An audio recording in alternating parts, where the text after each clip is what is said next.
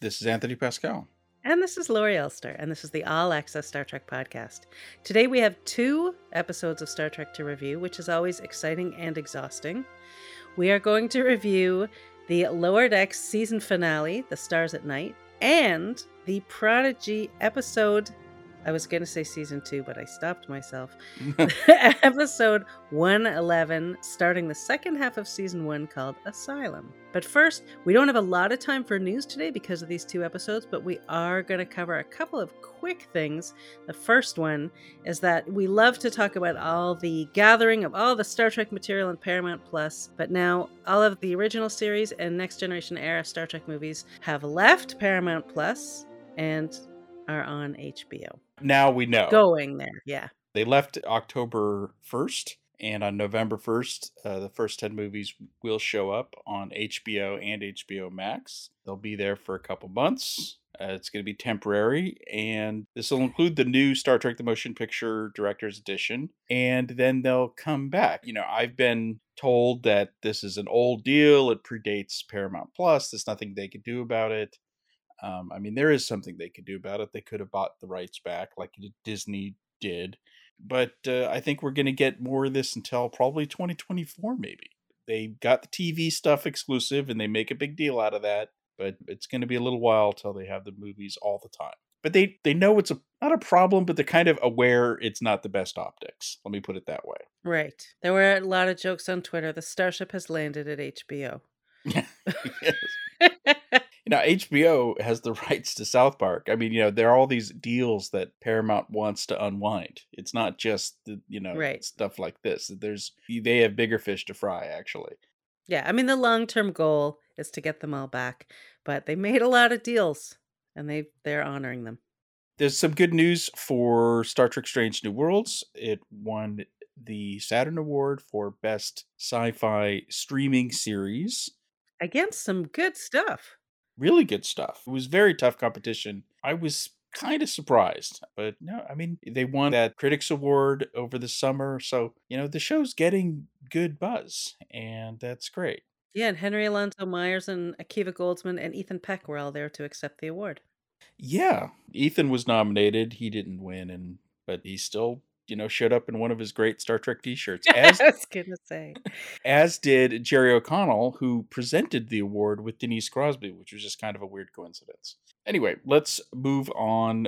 But by the way, just go to the site. This week is the release of the new great Star Trek ongoing comic, and there's a preview, and we're going to have a review of that. Lori and Joe also did the review of the new Prodigy game, so it's a good week for merchandise. It's a big week for Star Trek. Oh, yeah. Well, since it is such a big week for Star Trek, should we talk about the Lower Decks season finale? Absolutely. It's time to go deep in the heart of Texas. I can't believe we're there already. It felt like a very fast season all the way to Texas. What did you think? What's your top level? Well, I mean, simply, I very much liked it. As always, I start, was it funny? Yes, it was very funny. And that's kind of everything that matters. But it was a great tie up for the season. It dovetailed very well. As I said last week, I felt like episode 9 was really the first part of the season finale, and they kind of did a bunch of stuff in that to make this one work better, I feel like. Yep. To the detriment of the previous episode. But this episode, I feel, worked really well. And it tied up season-long arcs. I mean, they were playing the long game with a lot of these things. Even though the show isn't heavily serialized, they still really were dropping hints all along the way. Some hints we probably should have picked up on for some of these things. So we'll get into all the details, but I'm starting with really liked it, final answer. Yeah, I thought it was great. I agree that it was really funny. There were so many big character moments that I really liked that I thought reinforced, especially like Freeman, Tendi, Mariner, Shax were my 4 big ones. I thought it was actually had a nice emotional resonance at the end. There was excitement, everything swelled and was great and big. And there were callbacks all the way back to the first episode of the show. And obviously callbacks to previous Star Trek, although, again, they are calling back to themselves more and more all season long, and this episode was a great example of that. So that although there were some fun Easter eggs and a few deep cuts here and there, it wasn't about that at all. And things we predicted, like we were talking about the Ultimate Computer original series last week. Automated ship, Yes. it was never going to go well. The twist would have been that it went just fine, that it was a nice ship and everything was fine. That would have been shocking. But of course, I think things got more evil than I thought they were going to go, a little darker than I thought they were going to go. But we knew the Texas was bad news. Or not Right. the Texas class. We also had a great big reveal because we found out who the towel guy is. Hans the towel guy, who's the gossip king, and he's never been wrong. I feel like we got more on him in this episode than we've known the whole time. Well, he got a last name about halfway through the season, which I now forget. But now he has a first name, and he's the gossip. Yeah, so he is now two-dimensional, I guess, of a character. Well. So they're building up Towel Guy. Next thing you know, he's going to have a whole subplot. We'll have to look on Memory Alpha and see if he's there yet. Oh, I'm sure he is. I'm sure he was there before. Those guys are amazing in how fast they are to give these things. Although now they have to create new pages for all the new California class ships. Which, boy, I loved Boimler rattling them off as they appeared. Yeah, they were coming so fast. I mean, I recognize, obviously being a California native, I recognize all the names. I've been to most of these places. And yeah, there were some fun names in there. If you're Californian, you'll definitely like that. I was a little surprised that one of the Texas ships was the Dallas, which is a huge city. Yeah. So they didn't stick with the small town thing. But that's because they're evil. Right? So they're inconsistent. They all had daddy issues, those ships. I will burn you in fire, which of course is what Badgie said. Yes. The Badgie daddy issues were there from the beginning. Yeah, they had the Badgie problems. Like, that made Rutherford admire his own code before he realized what it was. I'm glad they tied up the Rutherford arc, because it's better to not just leave that lingering. So now we know who the bad guy was. So here's my question is, should we or shouldn't we have spotted Buenamigo, good friend, as a bad admiral? It's... From the beginning. I mean, here's what I think. I think if it was the kind of show like Picard, where you're watching, looking for all these things, then we probably would have or should have. Like if you go back and watch the season, you might see things that you didn't notice before. But this show, I don't watch in the same kind of way. Well, because I've always wondered this season what happened to Admiral Dad. He was in the first episode and then kind of disappeared. Right. Because he was usually played the kind of role of the Admiral, saying, oh, you got to go to this sector or whatever. But this season, it was always Buenamigo. I thought it might have been, an availability of Phil Lamar or something like that. But it was obviously bigger than that. I talked about it on this podcast of the biggest clue was in the DS9 episode when he made up the excuse for them to have to take over. And he made up the thing about the brown hole, and she said that's not even a thing, right? Right. So it was obvious he was manipulating things to send them there. And her anger at what had happened was justified when she said normally they'd have, months to prepare for this. Right. He set her up to fail, and that was kind of obvious, right? It was, but it was kind of a gag, I guess, and a way to, put her in a position of having to do a major thing, which isn't normal for California class, but it kind of showed his hand that he's been manipulating her. And, I guess we could have caught that, but you're right. We aren't really looking for those things on this show to try to, it's not like Discovery, right? At the beginning of the season, they're like, what's the burn? And they're releasing what's the burn merchandise. It's, they're like, look, we've got a big mystery. What is it? So Mike is more devious than that. He didn't release "What's Up with Buenamigo" t-shirts at the beginning of the season. Buenamigo has landed. No. Yeah. So, Yeah, no, and I mean, that's okay, like, I don't always wanna watch that way, looking for clues and trying to guess the next thing, and I feel like Lower Decks is always so full of surprises and quick things that I just kind of sit back and enjoy it. It's a ride. Every episode is a ride. I mean, the Badmiral is a Starfleet, Star Trek cliche, and so I'm cool with that. My only thing here is, well, there's a couple things. One is he was too evil.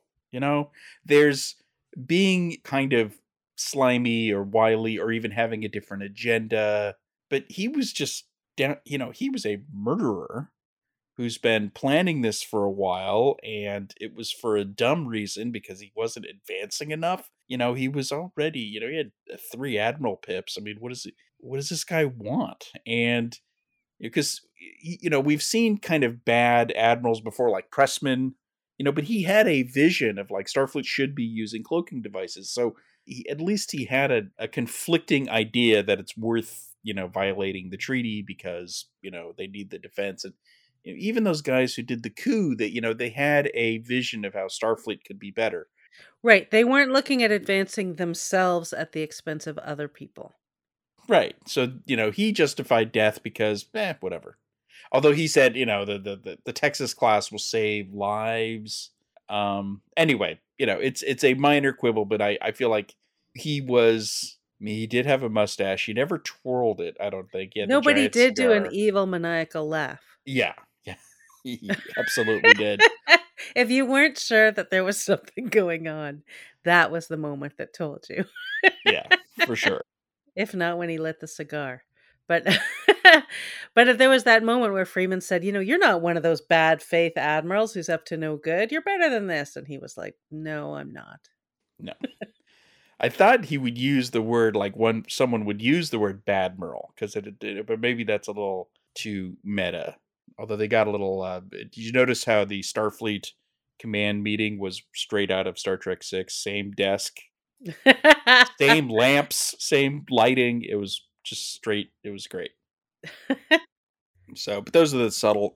Those are the subtle things I love. Is that they don't really have to make a point of it unless you really care about these kinds of things.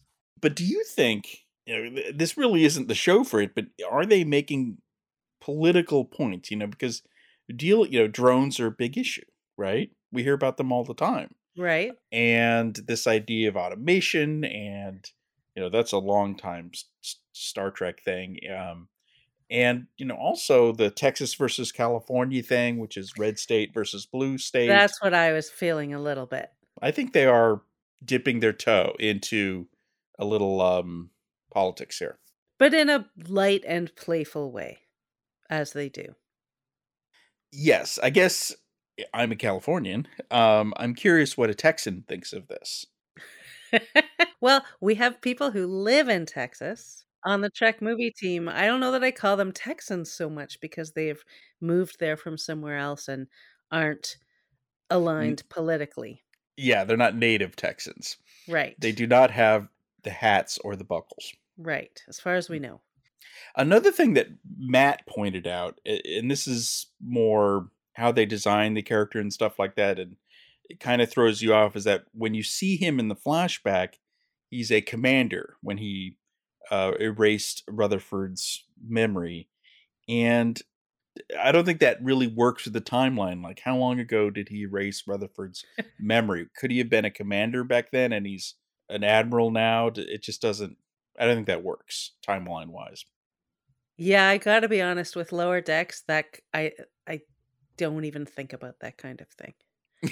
I just feel like that in this case, that part of it is just there for the comedy, and I don't worry about it. Maybe I should, but I don't.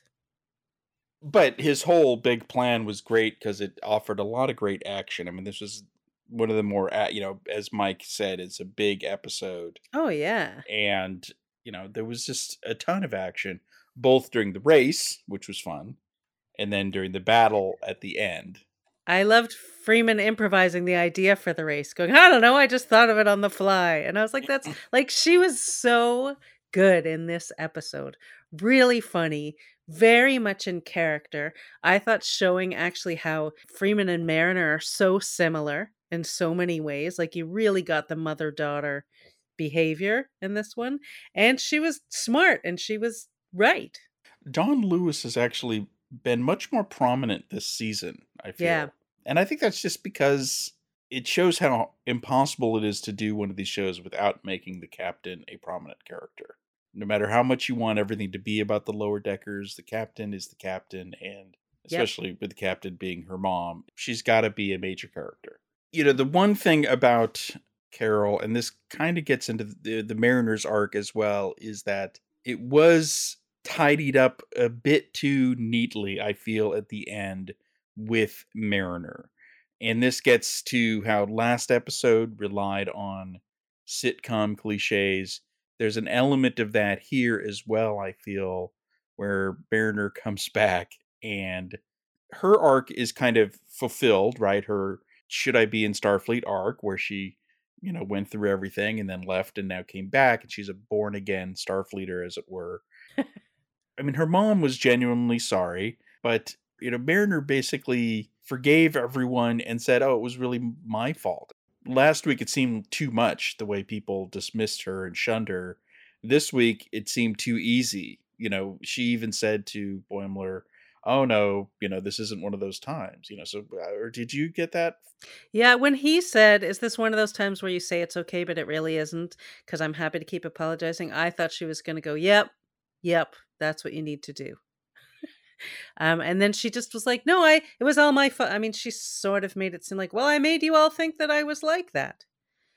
But she's made so much progress. It just this gets to the forgetting about character development you've done thing. So I feel like it's nice where they ended up, but they kind of swung things too far last episode and then snapped everything back as if none of that happened. The one place where I think they realized they couldn't do that was Jennifer. Right, who just gives a look as she's going by. But yeah, no, I mean, I agree with you, and I think that even Mariner, when she was, in her wildest, didn't lie about what she did and wasn't confused about what she did wrong. But I did like Mariner's little story in this. She had her fun little adventure with Petra, with the Ferengi and doing a little tomb raiding. Indiana Jones style, with Yeah, is complete big hints for anybody who didn't get that that's what they were referring to. yeah, she should have had a whip. Yep. That was definitely fun. And she was obviously too cocky because she almost, ended up getting killed by the Ferengi. Yep. But I was caught off guard because I did kind of think maybe there is something nefarious going on with this Petra person where her joke about, oh, how cute it is that you think you understand how money works. Mhm. So did you believe she was evil? Oh, no, I assumed there was something bad going on. And then when it turns out it's Picard who's been financing it, it just raised all the money questions for me all over again that never really make sense in the Star Trek world. Well, he's not sending out those cases of wine for free, is he? And he's got workers that he must be paying. There's Yeah, just yeah, yeah, it's we brought this up when we reviewed Picard, but it's the same issue.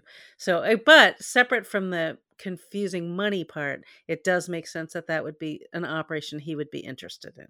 for sure. And he likes mummies just as much as she does.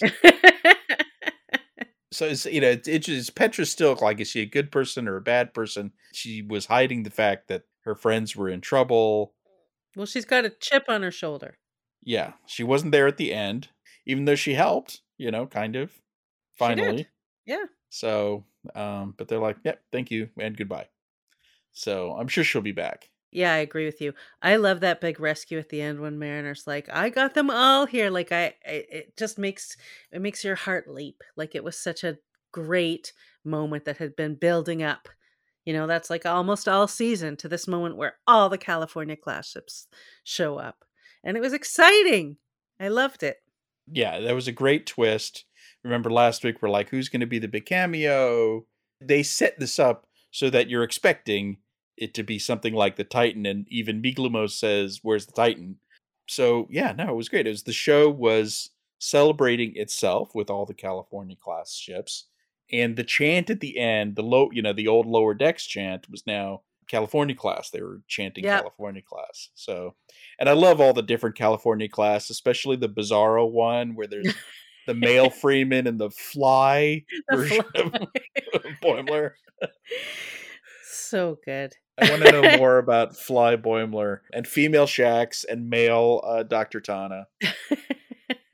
I'm always on Tana watch. I mean, the thing about the season now that Tendi has moved into science, I think that's what's killing the Tana show ups because there's just a lot less sick bay with Tendi, which is when we got all of our Dr. Tana. Right, when she was her boss. Yeah, so now we're just getting only when someone needs to get their leg sawed off do we get her. But I so much loved the scene where she's ordering the troops around and she has a riding crop. Yep. And she had a bit of a deep cut there. She said she what was it?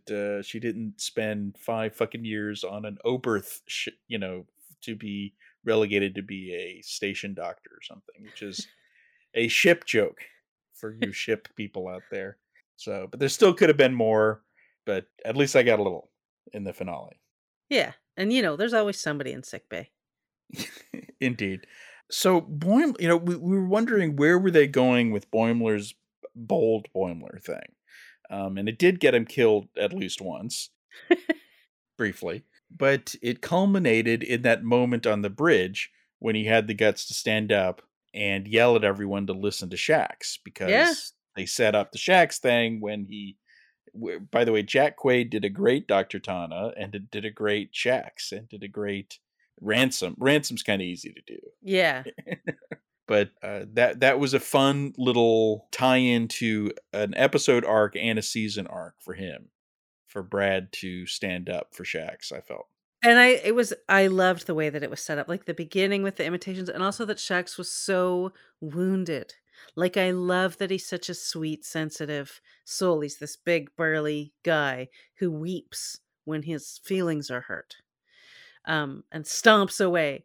But that setup at the beginning, which felt like just a jokey thing, actually turned out to lead to this really big moment at the end. Yeah, his walk from the bridge to engineering was so beautiful. And I'm trying to think of what is it? I mean, it seems to be a reference to something. There's some kind of movie or something where someone goes through a ship like that. I mean, Yeah. the Kayshawn, it treats him like he's like a bride on his way to the altar almost because and the way he's almost blushing. He's so excited, like a little Yep. girl, And actually. thanking everybody and just so grateful, and it means so much to him because he's been wanting to do that since the very beginning of the show. Yeah, I think he suggested ejecting the warp core in the first episode. I'm There sure. I were feel like he did. Yeah. yeah, there was the aliens from the first episode were there. Yep. Douglas Station was, there was a lot of tie-ins to that first series premiere. There was a beautiful moment for Shax to finally get to eject the warp core. I love Shax. Like, now I love him even more than I did before. Although while they were ignoring Shax, there were some fun callbacks in the suggestions. Like, do they try to put the automated chips in a logic puzzle? And no, that Rutherford goes, "No, I safeguarded it against paradoxes." yeah. So they were running through some of the greatest hits. And of course, Barnes suggested using the deflector dish as a weapon, which is just like, Always. I mean, that's up there with reversing the polarity as just the king of cliches. There were some other fun suggestions in there that were all cliches while they were ignoring Shax's actual good idea. Right. He always suggests that. Oh, wait. Yeah, that was really, really good. I have a curious. So Tendi's thing was that she noticed the life form, or thought she noticed the life form, which almost got them to lose the race, but then was the twist in how they were able to save the day. Because she asked the right question, which was, why didn't the Alito also do that? And Migalomo was cute with how he said she embraced science because he's her mentor. Yes. But I thought she was decided she wanted to be a captain, so I'm a little confused about, like, is she all science or is she all command, or maybe the You captain don't have to thing. be all one or the other. Like, I Catherine, guess. Catherine Janeway is a scientist. That's her thing. Okay, fair enough. Yeah. I thought they were going in a new direction, but they're sticking with, which is fine. Her season arc has been about science, and they stuck the landing on that. So I guess I thought there was an audible they were throwing, but Right. You can decide you want to be captain without going into a captain's program. Like I feel like Tilly was the first one that brought up this whole separate captain's training program idea. But before that, I just assumed that it was like part of the progression for certain people. although Ransom briefing all the command track people how to sit in a chair. Yeah. I mean, even if you didn't know the reference, it was hilarious. But Yes. knowing the Riker thing is, I mean, I think he's done it once before, but it wasn't so like blatant as this. Command of the chair. Right. That was fantastic. Especially given that the other prep was so much more important to the mission. Like Yeah. that was in a collection of scenes of everybody getting ready for the big finale, and that's his big move. Well, it's important for people to know how to sit down at the right It moment, is. I guess. It is. It's a time saver. I'll tell you that. Although you kind of need to have the height for it. Let's face it. Yes, it helps.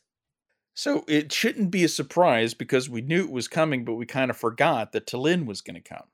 Yes, I thought that was such a great way for her to arrive, for her to be paired up with Tendi, who's so excited to have a new study buddy and just wants to drag her into the crowd. Like now, doesn't that make you so excited about next season? Yeah, she's got her new pal. I'm hoping that this is going to be a recurring character, and I could see an interesting dynamic between the two of them. Absolutely. Yep. So I'm glad T'Lyn finally showed up. That's for sure. Because that was the character. I mean, all the characters from that episode, the 3 ships episode, stood out, but she definitely did. And I think Mike said something like, they didn't know, because they do these things so far in advance. I think he suggested they would have brought her in earlier if they knew the reaction, but they knew there was going to at least be something, so they decided to bring her in eventually. Yeah, but we'll get more of her for sure. And now Boimler's in the bear pack, which is nice. Yes. Aw, bears. I love that. Aw, bears. He's got a bridge buddy. Yep. So we're in agreement. Good episode. Little things here and there, but we loved it, and we feel like it tied up the season well. So where are you on the season compared to seasons 1 and 2? Oh, this might be my favorite.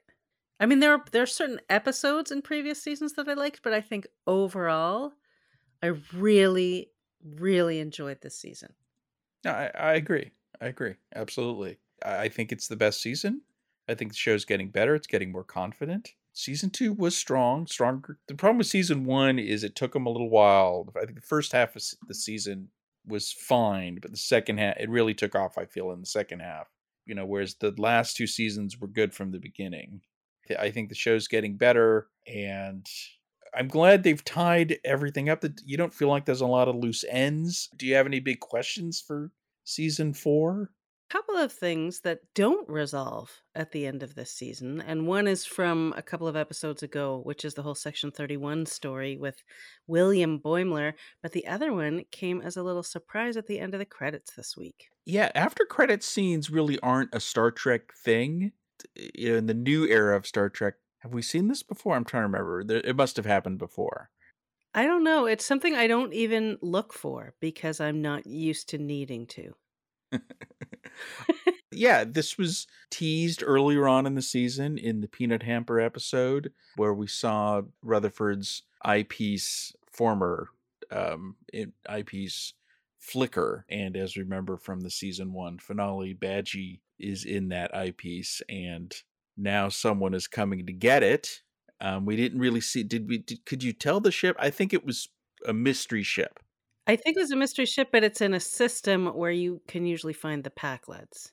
Yeah, but that's an interesting. Yeah, but the scavengers showed up there. It was a green glow, so it could be the Romulans or the Borg. It could be anybody, but I figure it's in that system probably for a reason.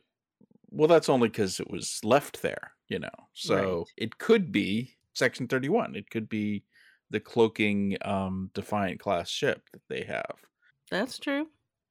Could be anybody, But Badgie's, I mean, we just went through all this with the, this season the AI turned out to be the bad guy again in Star Trek. I mean, we liked the episode, but um, There are a couple. AI's been the bad guy on Picard and on Discovery, and now on Lower Decks. So they're all doing it. Right. Well, they have a good Trek tradition of starting that as far back as the original series. Yeah. So if it weren't Badgie, like if you were to say, "Oh, and they're going to do more bad AI again," I'd be like, "Really?" But Badgie's fun, right? I agree. I'm happy to have more Badgie. And McBrayer is hilarious. Yep. So yeah, it'll be welcome. Are they just going to do a one episode thing, or is it going to be a big arc thing? Because as it turned out, this season had a kind of big bad mega arc. Is that a new normal for the show? We'll have to ask Mike next time we talk to him. Yeah, and I want to go back. It really makes me want to go back and watch the whole season again. Yeah, because he was there in episode 1 Yep. in the opening scene, Mm-hmm. if I remember correctly. When Mariner was throwing things. Yeah, exactly. And he Yep. called in and established himself as a friend of the family, which kind of threw us off. Yep. Sneaky. And I have to say, one of the highlights for me also was the new expression, "maximum warp me." Yeah. It's good she's got some variations on it. Yeah, and that when it was, big time for the big command, she actually said, "Make it so," to Shax. Yes. Which they've all got to know is a Picardism. Yes. Everyone's got to know that, Yes. But I'm So. on Team Freeman these days. I'm loving her. Yeah, no, she did some good captaining. She was thinking on her feet to save the ship and save the Cali class in general. Although I never saw the Texas class as a real threat. I mean, it was obviously combat capable, but sure it could beam some stuff down. But how do you have a meeting with people, and how do you really do second contact? I don't know. I just feel like it was never. They could never win. And obviously things like discovering life and stuff like that. Although some people had an interesting theory. Some fans thought that the ship might have been manned by synths because we're getting close to the attack on Mars in the Picard from the Picard flashbacks. Right. So, and I think Mike has talked about how he wants to stay on this side of that for the show in general because things get dark. Yeah. The Romulan refugee crisis and all of that is just There's not a lot of comedy in a refugee crisis. yeah, exactly. So they may start condensing the timeline more. Yeah, I mean, I did think it was odd that Starfleet so readily was willing to have these automated ships do second contact. Like Buenamigo pushing for it was one thing, but the other admirals being like, "Yeah, that's what's going to happen." Served the story, but it didn't make a whole lot of sense for the exact reasons that you're saying. Although the Project Swing By, and I guess that's an open question of whether that'll be part of their mission next year, because that gives them the opportunity to go check out Many familiar places. what's the ultimate planet that everyone wants to go back to. What's the gangster planet? Oh, Iconia. the uh, the Ikosh, wait. Ioceans maybe or something they were yeah, called. I know we're such bad Star Trek fans. I know. But it'd be fun if they incorporated that back into the as their mission, so that every once in a while they drop by one of those planets to see There are what's going on. so many from every series. Oh yeah, absolutely. So it's a good Starfleet idea and a great story device. They kind of did it in this episode, but it wasn't the same planet, but the Brigadoon kind of planet that Yep. pops in was the Meridian, but it wasn't the same one. No, and also in Meridian they turn into like sort of metaphysical beings, right? Yeah, yeah. So So that would be the difference. I that actually was a really fun liked little that scene, episode. though. Yeah, it was very funny scene. I love the dryness and the and the guy was so excited. I enjoyed that. And I also enjoyed the Deep Space Nine episode very much. Well, I think that's it for Lower Decks. Great wrap up to a great season. So let's pivot to the news show. Let's talk a little Star Trek Prodigy. It's back. My precious prodigy has returned. I'm so happy. Since the last episodes aired, I put up a poster in my office. I've got my badge on. I'm ready to go. What are you talking about? It's still season 1. There's I been, know. it's And I could say this is such a great way to kick off season 2, but it's not season 2. So instead, I'll say it's such a great way to kick off the second half of season 1. Well, it was. I very much enjoyed the episode. It goes by, like, really fast. Like, I'm not saying it ends abruptly, but it really is a quick watch. Yeah, well, they pack in a lot. Like when you look back at it, I mean, however, I didn't clock how long it is, but there's so much that happened, and I felt like they did such a good job of sort of telling us where we are without bad exposition. Right. They do a couple flashbacks to episode 10, and there's just little things throughout that remind you, because it has been almost a year. It takes a little while to remember where everything was. They also nicely sort of had moments for each character to remind you of what that character's like. Not that I forgot for a second, but like little, not just plot and story where we are, but who are these kids again? I thought everything was so nicely done. Each one had elements of their personality, each one kind of had a hero moment, Yep.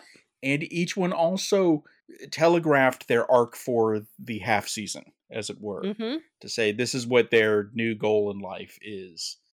Just solid. It's written by the showrunners. Dan and Kevin know what they're doing. Yeah. I wish there were more Admiral Janeway and her little crew. We definitely got more of them than in episode 10, which there was like less than a minute. And this time we heard Daveed Diggs. We got a little Daveed Diggs. He Yeah. was the only one who, and of course, a little Robert Beltran. Mm-hmm. I did feel a little wanting more of what's going on the Dauntless and all that kind of stuff. But they had to catch us up with the kids, and I think that's. Yeah, I thought the balance was actually about right. Even though I'm very eager to hear those new ones, I felt like let this episode be mostly about our kids. And I love that they threw in all these tiny little callbacks to Star Trek movies and, like just little sort of thematic things that would not be picked up by, let's say, kids who haven't watched Star Trek but are fun for the rest of us who are watching. I mean, the intro was beautiful. The kind of Yeah. cold open. They kind of did their version of the often panned, introduction in Star Trek Into Darkness, but they had their little underwater adventures. There was a little Star Wars Episode 1, Phantom Menace in there. And the music was very much, I mean, which is no surprise because Melamed is a prodigy, or not protege of Michael Giacchino. So it was very Star Trek Kelvin music at that, the heroic moment when the protostar arrives. Which begs the question, why didn't they just do that to begin with? I know, I was sort of wondering, like, why didn't they just beam it to where they needed to? So, but they wanted to give us that moment in the little vehicle, and then, a little Star Trek 4 because they're saving the whales. And she was pregnant. And she was pregnant. So I like that. I thought it was even reminiscent of the Discovery episode Magic to Make the Sanest Man Go Mad. Oh, yeah. With the what's it called? Gorman The Gormagander. The Gormagander. That opens up and then he's inside it, and so it kind of opens up and it coughs out the ship. But I liked it. Was all small. It was just like a little callback in just a small way that was sort of warm and nice inside. But it gave you a glimpse of during their, I guess, it's been a few weeks. They've been doing these little good deeds, because they're like, well, we're thieves, so let's. Because we always said Starfleet's not going to be happy about a bunch of thieves, so they're trying to make up for it with these good deeds, which is probably why they went down to the planet, because they're trying not to break the Prime Directive. Because Janeway, when they did beam the whale onto the ship, she's noted that they barely didn't, because there was the moment where the fish guy comes out of the water and, unlike Into Darkness, doesn't see the ship. Right. There's a little bit of commentary because on Into Darkness they did see the ship. Oh, it came rising out of the water. There was no way for them to miss it. But that was important to that plot, but we're not going to get into that. Just, you get really excited really quickly. It was a great intro. I think it works on many levels for kids, new fans, old fans. I like the guys with the spears. I like those guys. The evil guys. Even though they're destroying their own ecosystem. I know, but they didn't know. But they looked cool. Yeah, they did look cool, for sure. But, it was all just a prelude to the main event, which is they're going to find this relay station. It wasn't clear, like, did they know they were heading for this relay station and they decided to just do a few good deeds before they showed up to kind of build some goodwill, or did they just happen upon it? It was a little unclear. But I'm glad they didn't waste time with, "Look, there's a relay. What is it? I don't know. Oh, it's a Federate," they just skipped all that and just got right to the action, which they have to do in this show because they have to make a lot of things happen in a short time. Episode 10 ended when someone literally said, "Let's go to the Federation." So now they've essentially arrived on, I think they're implying this is the border. So the relay station actually inside the border of the Federation, or is it outside the border? Well, they said it's I'm the a little... farthest one, right? Like, so Yeah, but doesn't the Federation have relay stations outside of its borders? But it's within the sphere of influence of the Federation, right. I guess. And it is the furthest one. They are getting closer, where they met a Denobulan. That was kind of fun. I know, I loved his hair and, like, his eyebrows. Like, I just loved the way that he looked. I loved his whole manner, but especially his wacky hair. Like, this poor guy who's alone. I kept thinking, like, why is he alone? Why wouldn't they give him, like, someone else for company or holograms or something? The poor guy, it seemed like he'd had it. He had some good lines, but my favorite one was when Zero comes in and they say, "If you look upon me," and he's like, "Yeah, yeah, Yeah. I'm gonna go mad, whatever." I've been here. I'm already going crazy. I'm already on the station. So that's great. That's driving me crazy enough. So that was great. Right, and he's afraid he's gonna get sent somewhere worse, like Nimbus 3. Right, which is a deep cut, but we know that there's, I bet you that's Aaron Watke pulled that one out from Star Trek 5. No kid watching the show is going to get that, but it doesn't matter. No, it doesn't matter at all, and then the rest of us get to have a laugh about Nimbus 3. So we're dancing around what I think everyone's going to be talking about from this scene, which is we finally have it. Murph. We finally know what Murph is. Yeah, and it's It's it's a very weird deep cut, isn't it? it is well, first of all, like recently Aaron posted something on Twitter to remind people that Murph is related to an obscure reference, not the original series. Zero was related to the original series Right. because Zero's Medusan, and it's a TNG reference, and it definitely is deep. It's a line of dialogue from the episode where Wesley tries to get into the academy when he calls a guy. Does he call the guy, or the guy calls him a melanoid slime worm? I think the guy calls him one, and then Wesley learns he's supposed to insult him back. Right. So Murph is a melanoid slime worm. Yeah. Actually, our friend says, "I'll be a Horta's uncle, a melanoid slime worm." Why would being a melanoid slime worm be an insult if they're so adorable? I know. The question. I didn't understand because he was truly adorable. Murph is delightful. Maybe there's multiple types of melanoid slime. Maybe some of them are not so adorable, or who knows? Well, and we know there's a metamorphosis coming. That's true. So maybe like he has an adolescent phase where he's annoying, kind of like Groot when Groot becomes a Yes. teenager. So I have a feeling that we're going to see this with Murph. I think Murph's going to go through all those phases. Right. And, he's probably going to become a petulant teenager. He's going to go through puberty. Oh, God. What would that look like? We're going to have to show him a little film, like they do in health class. Indeed. But I did like all the little joking about, because they keep on trying to not say they stole the ship, but then they keep on saying it anyway. Right. I was surprised that the Frax guy was kind of like, sure, whatever. We welcome everyone, because they did say they were refugees. Yeah. It was an interesting. And they were like, we want to I loved when Rock goes, we want to join Starfleet. Like, so excited. So I think that was probably a little infectious. I mean, in addition to the Murph news, we also had some Dahl news. Not new. Well, I mean, we got an answer for Murph. We got a hint for Dahl. We got an interesting new piece of information, which is notify Starfleet right away. Like, he was on every monitor in the place. Yeah, which is either really good or really bad, right. I think. Like, either he's the son of an admiral or he's a dangerous alien or whatever it is, they want to know about it right away. Yep. And yet, Frax is pretty much, sanguine about that. He's like, oh, that's interesting. I'm going to go take care of some other things. And then he just keeps trying to get them all excited by talking about the final frontier. He didn't know who Gwyn was. Right. That's because they haven't had first contact yet with that planet, because that's in the future, and her father comes from the future and he made her, so she's just kind of a time traveler. or she's the spawn of a time Yeah, she's traveler. the spawn. Progeny, sorry, I progeny of a know. time traveler. Spawn just doesn't sound good. But yeah, we're learning more about each of them, and that, but that was also a time to set up I think we're getting the sense for of Rock's arc is going to be picking a science. I know, and what I'm looking forward to is eliminating the ones that aren't gonna work. Right, yeah, I think there's going to be funny ways for her to learn. Like, I guess this one isn't my thing. Yeah.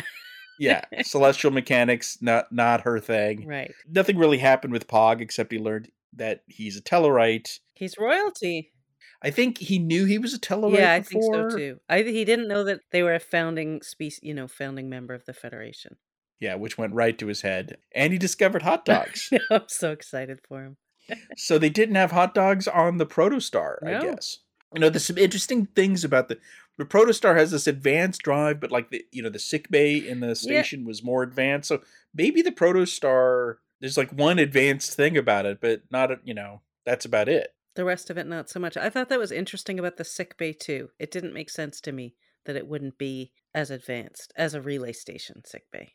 I think the Protostar is like a glorified shuttle with this crazy engine attached to it. I mean, it's really not that big, like when you look at it next to the station, for example. And it has sort of makeshift, like the vehicle replicator is cool, but it's the kind of thing you do when you don't have room to store a lot of vehicles.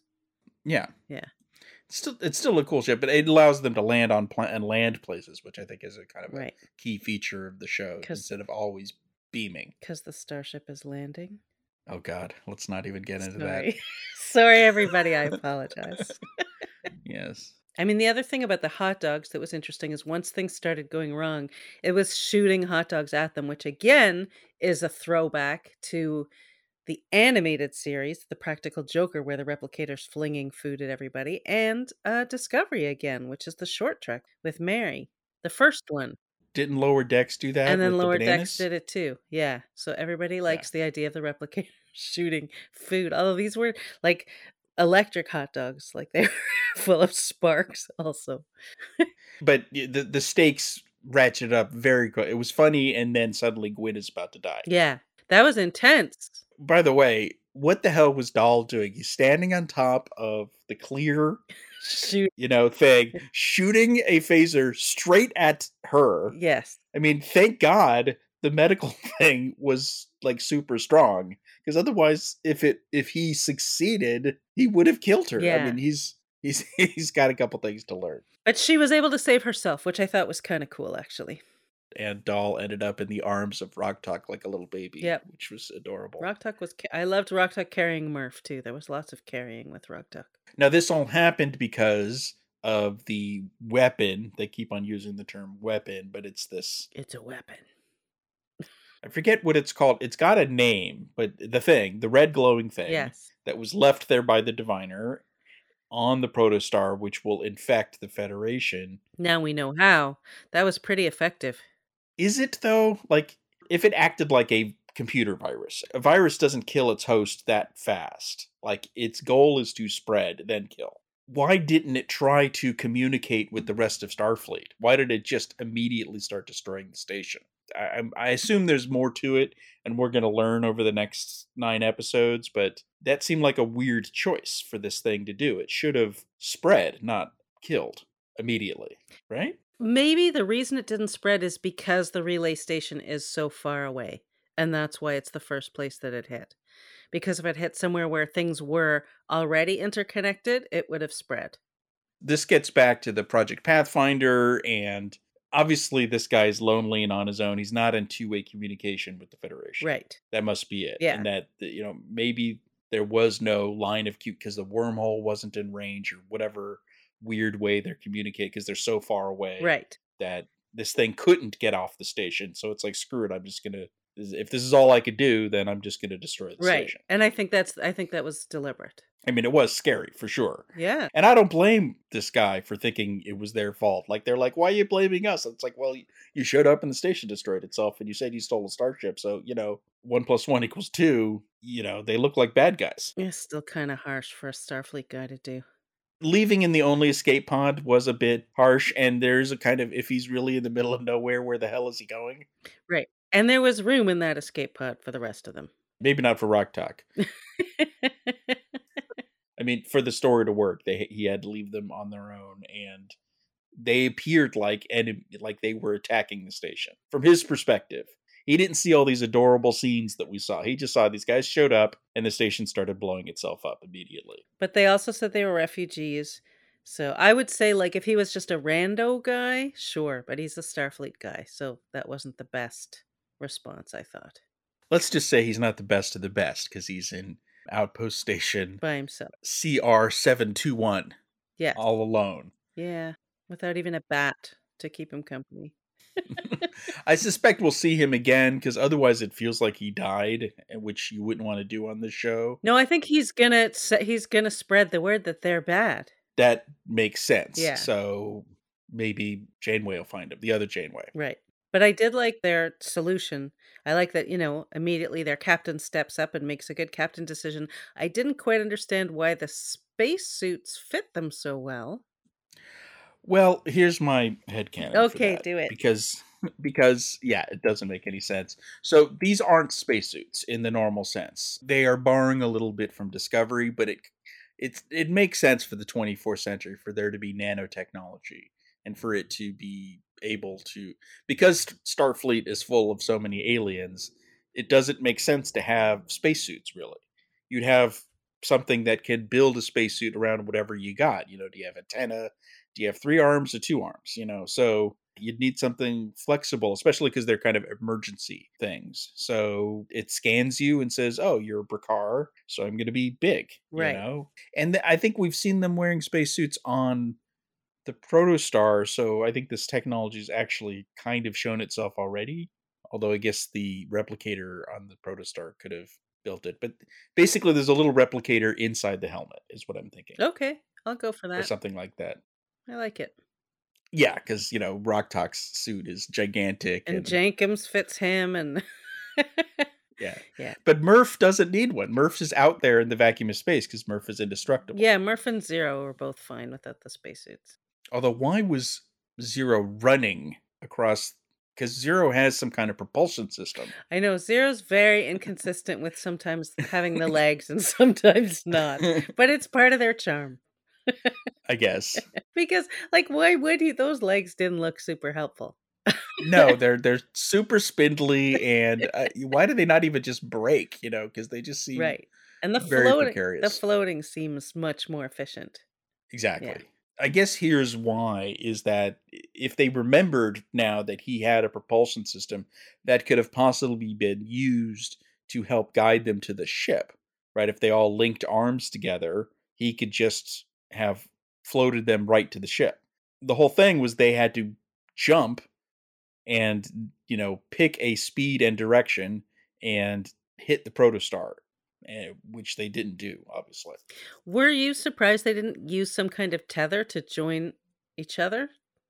Like, I would have grabbed something so that they could all at least be holding on to the same thing, like little kids from a preschool when they go for a Well, walk. maybe that was the plan, but remember at the end, things got a little hectic. Right. Where Rock's like, "Wait, I'm not sure I got that right," and then the ship exploded or the station exploded, and they just kind of went for it. Sure. So it was a little last minute, as it were. But Janeway got them in the tractor beam, which I guess has a loving and warm embrace. One would think being grabbed by a tractor beam would hurt like hell, but They seem to appreciate it. yeah, I did like that exactly. right before that when they jump and they're all yelling and they're like, "Ah!" And then you look and Murph looks like a dog hanging out of a car window. Like, just the tongue is out, just so excited. Yes. What does the tongue do? Why does Murph need a tongue? There's so many questions. Speaking of warm embraces, there was a very sweet scene early on when they show up at the station and they decide to put on their uniforms, and Janeway's kind of getting Doll's uniform just right, and it was very mom and son, and she had a nice little pep talk, and he gave her a hug. I just thought that was sweet. Well, because he said, "What if they see right through me?" And she's like, "That's what you want them to do, and then they'll know who you are." And I was like, I need to say that to my children. Such, And then he literally hugged yep, her, and she's like, "Oh, this is new." So she's evolving. She's kind of appreciating emotion. I think she's evolving a little bit, and she gave him the hint yep, of, sometimes you need to take a leap of faith, which he took quite literally at the end. yep. It was all tied together in a bow, like these writers do, in a good way. I mean, I don't mean that in Yes. a dismissive way. No, I loved that connection. I thought that was great. Well done. And it is a kids show. Like we have to remember that it's a kids show. And so it's even more important that they do things like that. I think the only thing we've got left to talk about is the kind of the coda scene where they go back to Tars Lamora and they find a kind of floating stasis diviner, Right. Admiral Janeway. And a busted comm badge. They find a broken comm badge. Right, now, if you remember, the diviner stepped on the comm badge because Mm-hmm. he hates Starfleet in episode 10. Yeah, so from her perspective, he's just this guy, and he's probably just going to start lying like crazy. Yeah, well, we don't know what he remembers, right? We don't know if he's been healing or what's been going on with him because last we saw he'd gone mad. Because the whole thing is, we need this tension between the two ships. Mm-hmm. Because if they just had a nice conversation, they could work everything out, and there wouldn't be any drama for this season. Right.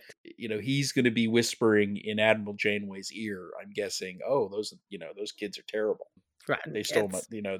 those rotten kids. Everything would have been Wouldn't fine except for those interfering kids. Yeah. Yeah. He just needs to be careful and not say they stole my ship, because it is a Starfleet ship. Right. So, he can't, he has to avoid all his Gollum-like tendencies when he talks about the His ship. precious protostar. Yeah, so I didn't see that coming, but now that it happened, it's like, oh, of course that makes sense. Mm-hmm. Although, where's Dreadnought, I guess, is the question. He must be somewhere around. Yeah, I mean, I'll tell you a little something. He's in the game. Which is set between seasons, so that answers You mean between or the first half between and the second half of season one. Sorry. God, yours, yes. Do we need like a little jar for every time we mistake? But he does turn up there with an explanation. So, and his name is in the credits. Yeah, we'll see him again. Yep. But they saved plenty, because they've got 9 more episodes to go. So they didn't give us everything, and that's fine. I remember when I watched this, I'm like, oh, it wasn't I have to watch this, but it's like, oh, I need to watch this. And I just forgotten how much I like the show, even though I knew I liked the show. It's just such a delight. And so it's nice to be back, and can't wait for the next 9 weeks. And it's so gorgeous. Like, there were so many individual shots that I stopped and noticed and was like, that is beautiful. And I would love to see it on a big screen. Yes, I mean, Lower Decks is great, and they do really well with the animation on the show, but it's this is just on a whole other level. That's why it takes them longer to make the show. Yeah, it absolutely is feature film gorgeous. It's amazing how beautiful it looks, I think, Yeah, I agree. and sounds. Yes. And the music is fantastic. There's one scene we haven't talked about that I would like to Oh, talk about, which is when Admiral Janeway is for some reason reliving Chakotay's farewell on the holodeck. I was like, does she come and watch this often? Like, it seemed like an odd choice for her to go and be like, I'm going to replay this scene that I was in. and all those Janeway Chakotay shippers were probably excited, because it was a very touching, emotional scene. They hug. And and then she's like, why didn't he call? He never called. He ghosted me. He said, So this whole yeah. second half of a season is Janeway's pissed that she got ghosted, is basically. Well, because she said, you're never going to get me back into the Delta Quadrant. The only way to get me back is through the hologram. But Chakotay ghosting her got her back. So don't ghost Janeway is really the message here. And she's the one who is like rebuffing him through all 7 years of Voyager. So maybe he was just getting even. Rebuffing her? Are you implying that he was coming on to her? Not I thought coming he on was. to her. I think I've been rewatching in order, and he definitely would have been interested had she's the one who set the limit. She's the one who I thought who I drew thought the he was line. quite professional too, though. So I didn't I'm know. not. I'm not claiming he was unprofessional. I think it would have been Yeah. unprofessional of them to actually pursue it. But I think every time he sort of moved a little closer, she would draw the line, but they also had an intimacy. It's very complicated now that I'm rewatching the whole series from the beginning. That's all I have to say. And the only time you're more the expert than I. The time where you really get a sense that Chakotay's, down for it is on the planet where they're going to spend the rest of their lives, and he makes her bathtub. Yes. And you start thinking, oh yeah, he's ready to go now. Well, that's when he goes for it. That's the one time that he feels that it's okay to go for it. But they have a lot of like intimate dinners, and there's a lot of body touching and stuff going on. But then she's always the one who kind of pulls back. It was a good scene. I mean, but it establishes that this is, and this gets back to the interview we did with Kate Mulgrew. This is personal for her. She's not on a mission from Starfleet to find the protostar. She's on a mission from herself to find her friend Chakotay. Right. Which I love. And that's always who she was. As she said in that interview, that's who Janeway's been from the beginning. So that's it for this episode of Prodigy, and for this episode of the All Access Star Trek podcast. We're not going to do bits this week because we had 2 episodes, so we're just saving time. But we'll be back next week where there'll only be 1 episode of Star Trek to review. Episode 12 of the first second episode. Season. See you next week. See you next Friday.